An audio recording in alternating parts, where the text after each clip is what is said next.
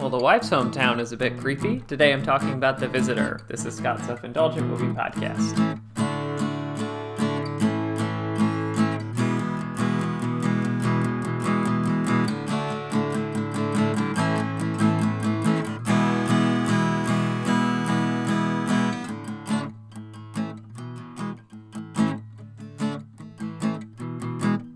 Hello, movie friends. Welcome to Scott's Self-Indulgent Movie Podcast. I am Scott, and today I am talking about The Visitor, which is a recent horror movie which my wife and I watched recently. I thought it could use some improvements, so without further ado, let's get started.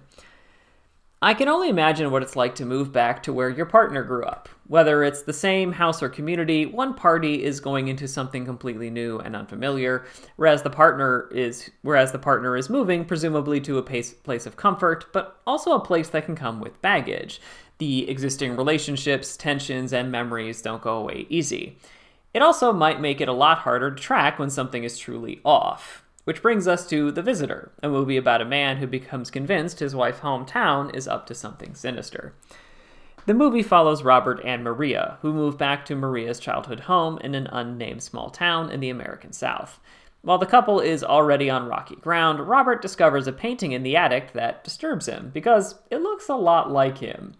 Soon, Robert begins to dig into the town's past and secrets to see not only why this painting exists, but why so many of these paintings exist throughout the town. I think the setup for The Visitor is solid. The general idea of a British man like Robert feeling out the place in an old South town with a laundry list of traditions makes sense. But also, since he grew up in a different country, he might not have a strong idea of what's normal. But that's not the direction the movie goes. Instead, it seems like the movie is trying to piece together a number of horror movie tropes and ideas into a single movie, instead of using one strong central idea and branching out. Initially, I thought this was kind of a picture of Dorian Gray scenario, where the picture changes along with Robert, who may or may not realize how the town is changing him, but that's not it. Then it shifts into a more biblical conspiracy angle, see plague-like circumstances that kill people, that somehow links to Robert in the pictures, but not in an obvious way. Meanwhile, Robert keeps talking to people who seem to know what's going on, but refuse to talk to him about it, or shoo him out of their space before dying a scene or two later. It's all over the place. At the same time, we're wondering if we can rely on Robert, since he's been taking an undisclosed medication the whole time that his wife may or may not know about, that could infect his interpretation of reality.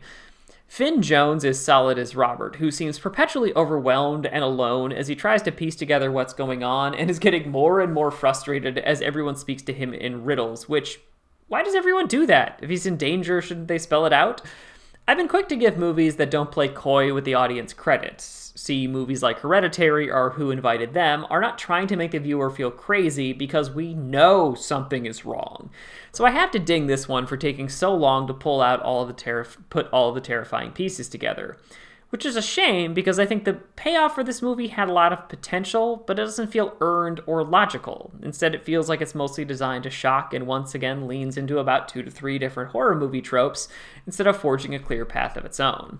The verdict is that it's creepy but unfocused. Though it has plenty of interesting ideas, The Visitor's lack of narrative focus lets it down. 3 out of 10.